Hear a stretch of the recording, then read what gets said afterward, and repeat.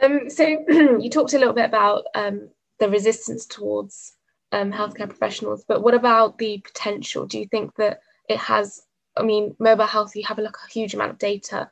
How do you think that it can be incorporated to make clinical decisions faster and kind of more efficient?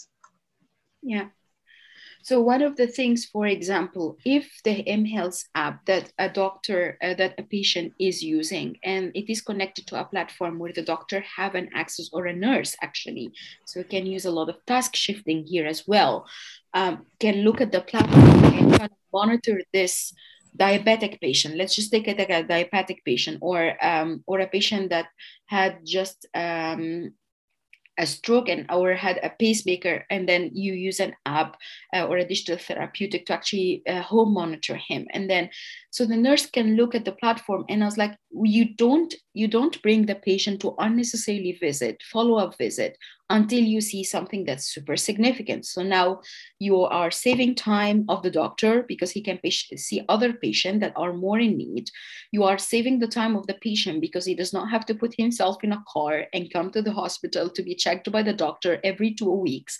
While he is totally fine, he can come every 1 month, for example, or what, according to what the platform that pull the data from all the home monitoring devices, for example, or all the mHealth apps he is using, or digital therapeutics that he is using.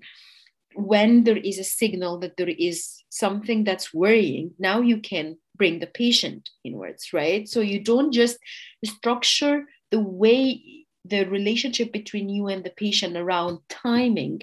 You're structuring the way you are bringing the patient to the service based on his needs, based on what the needs are kind of signified or illustrated from these tools, right?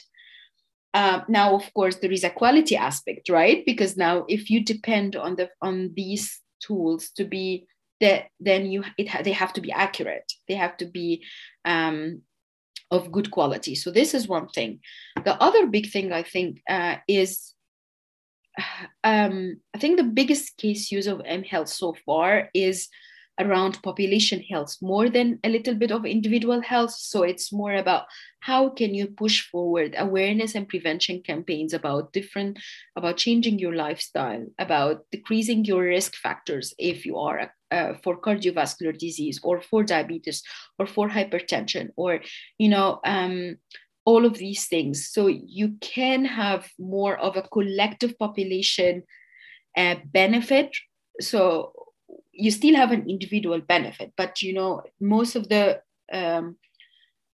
usage is more from a population benefit, if that makes sense, especially for prevention apps.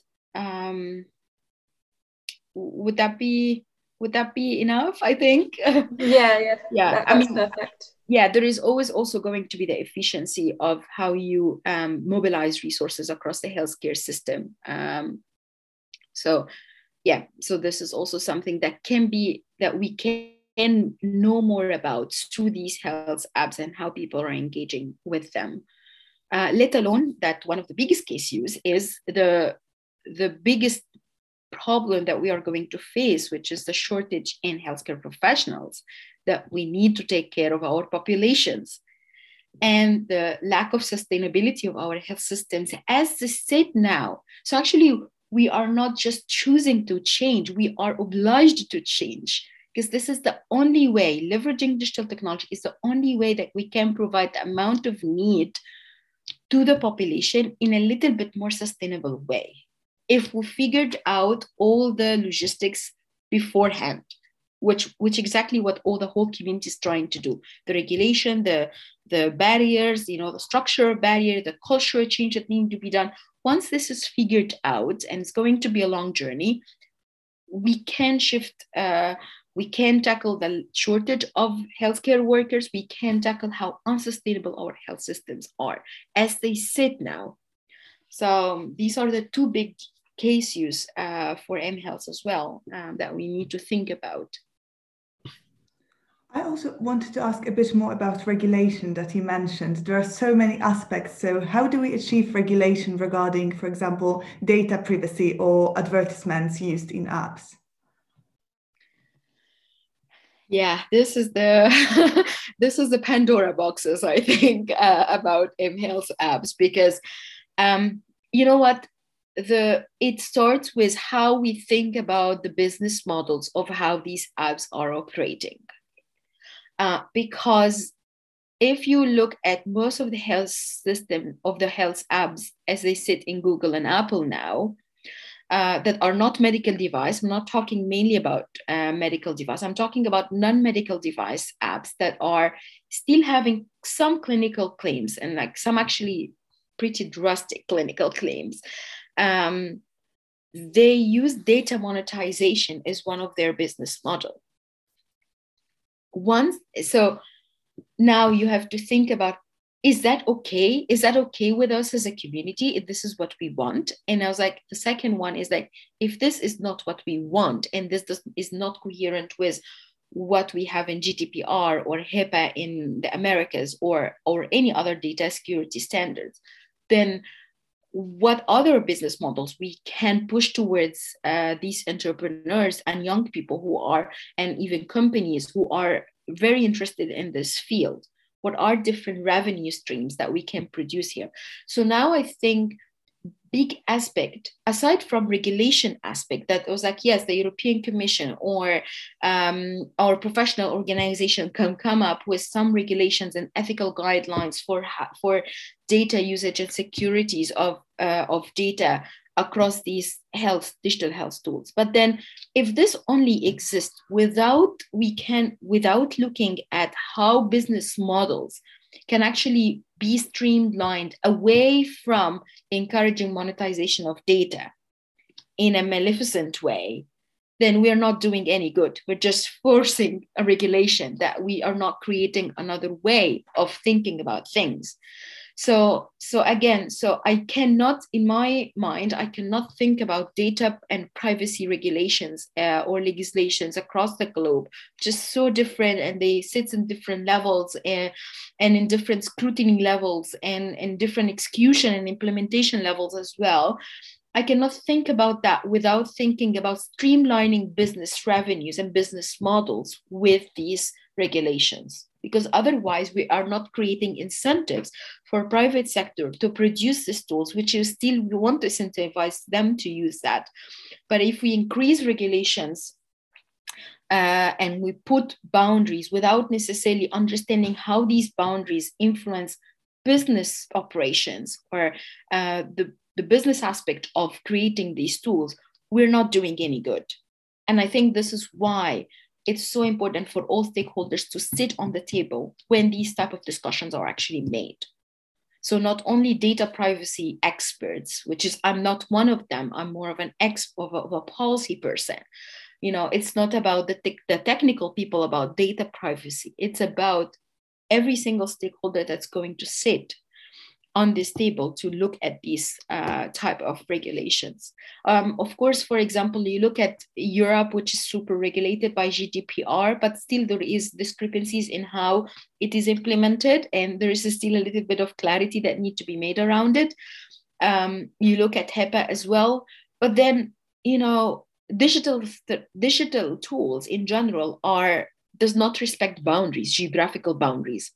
So now you still also have this other layer of regulation where you have to synchronize different regulations, regional regulations, or even sometimes national regulations around data privacy with each other before you can allow these tools to come up into your country, for example, and they are going to be used, you know. So yeah, so there is a lot of business perspectives and operations perspective that need to be incorporated in data privacy regulations as well, not only just merely data privacy here. Yeah. So because some apps have better data privacy regulations than others, but not just that feature, but other features as well, how do we evaluate which ones are the best mobile health apps and kind of endorse them? Yeah, that's a good question. And I think this is the question that actually has been in the mind of the whole community for so long. So what you see now is every single country, probably in Europe, have its own framework for regulating apps. and these frameworks sometimes are compatible and sometimes they are not compatible. They sometimes even don't use the same definition for the same word. So privacy of data, what does this actually mean? Because it can mean different things to different people, you know, security or robustness of the design. So as it sits now, different health systems have different frameworks of regulating, of understanding and evaluating apps. And now, even when you start talking about evaluation, there are different levels of evaluation. Are we talking about clinical assurance, like knowing that this app actually actually do what it claims to do? So this is one level of evaluation. And then the second level is the evaluation of the technical component and the data aspect of it. So, so we still see a lot of frameworks emerging across the globe, but there is no one specific kind of framework that can bring all of them into one place and kind of synchronize or harmonize all of these frameworks. So, I mean, we are hopeful that there will be something as such on a European level, maybe from ISO or something.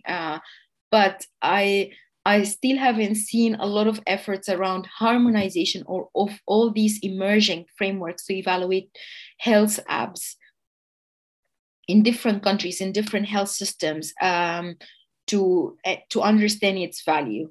And you know what, even what's very interesting is even the lens that these evaluation frameworks had used is actually more influenced by how these frameworks is used as a tool to integrate mHealth apps in this specific health system with this specific makeup, right?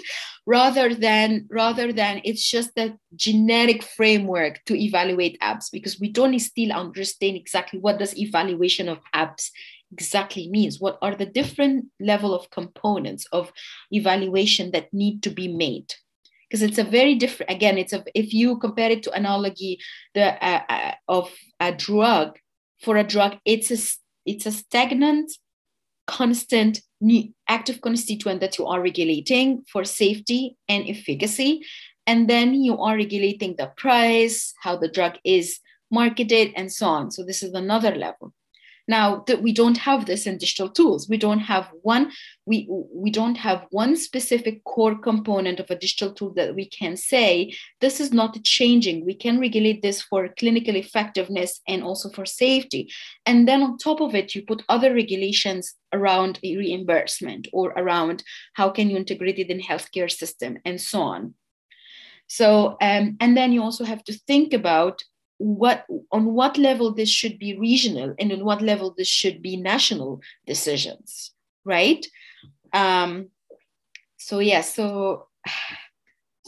hope this answer your question. It's still a little bit complicated, but we are on the right track, I think. Yeah, so they actually provide a lot of insight in that into that sort of thing. So there needs to be a lot of collaboration between stakeholders and also on the individual level, but also on the national and international level as well. So based on that, where do you actually see the future of mHealth going? And when do you think we'll actually be ready to harness its full power within healthcare? Okay, no one knows. Let me just be blunt and honest. Like really, we can speculate what's going on. We can understand the industrial trends. We can understand the private sector trends, which is basically what pushes this forward. With a little bit of engagement with governments, because we are increasing the awareness about digital health with governments, which is something that's super great. But I think we don't necessarily really understand how the future would look like. But the basic principles about the future that I expect we would be living in around health as apps is we are going towards more of a harmonization of the evaluation frameworks used across different countries and nations around health apps. We are going towards more system thinking about how health apps can be reimbursed within healthcare systems. And then we evaluate this, like we evaluate if when we reimbursed and provided these two different populations, did it make what we expected out of it or not? Definitely there is the big field about AI-based apps or how we use artificial intelligence as a technology pushed through app interfaces or through other digital health tools as well, to understand populations' needs and understand patient needs as well, even on an individual basis, and restructure services around them. I am also seeing a big trend about trying to understand and make the economic case use for using digital health for population health in public health in general, which is something I really want to I wish to share this with you, which needs a lot of public health specialists, not only clinicians, not only people who think about healthcare systems, not only policy planners. We need public health specialists who understand digital technologies, who can engage in technology in multidisciplinary type of conversations, who their brain can understand both medical terms and technology terms. So we can engage with these conversations. So this is also so much needed for whatever future we are going towards, because we are the one that's going to produce this future, right? The younger generation, the people who are coming up. I think those are the best. I am not sure what would be the trend about digital health equity, which is something I'm super passionate about. How we can start incorporating equity considerations in digital transformation agendas and using mHealth across the globe, given the current divide that we are operating in already. But I think that we still need to do a lot of work around awareness of the equity considerations of putting forward digital technologies programs or digital health tools for populations. So yeah, I'm so hopeful for the future, I think. Let's just stay curious about it. Yeah. Thanks, Mariam. I should explain. I'm on the discussion for our project, and I've just been making notes during your presentation, and that was honestly, like, you covered pretty much everything that we could possibly think about, right from the business models that need to be incorporated, to the regulation, to the just going back to the change management and all of that stuff. That was really great. Thank you so much for agreeing to talk to us. And yeah, for our listeners, it's just it's a really great opportunity to sort of learn a little bit more about mobile health apps, and then also, I think, to put it in terms that we can understand, because you're right, like, we talk a lot about, we have to increase the awareness of this, we have to get clinicians involved, we have to do this, but there are a lot of nuances and there are a lot of very intricate problems that we don't necessarily consider every single time. And you're right, mHealth is not like another discipline in medicine. And it was really, really great to hear about that from somebody in the field and somebody who is undergoing a lot of those problems, I'm assuming, in making these policy changes. Yeah, thank you very much. Thank you very much, guys. I think that's the end of our podcast for today. But it's been really a pleasure, and thank you so much again for coming and talking to us.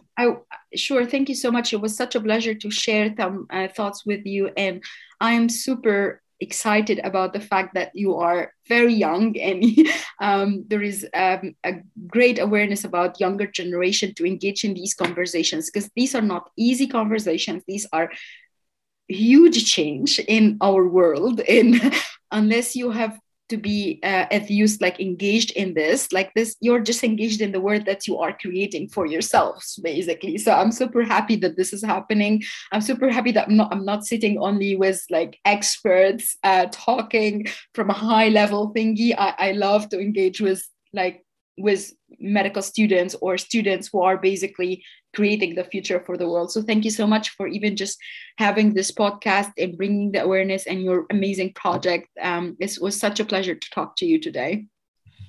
Thank you. Thanks. Thank you so much. Thank you. Thank you. Okay, so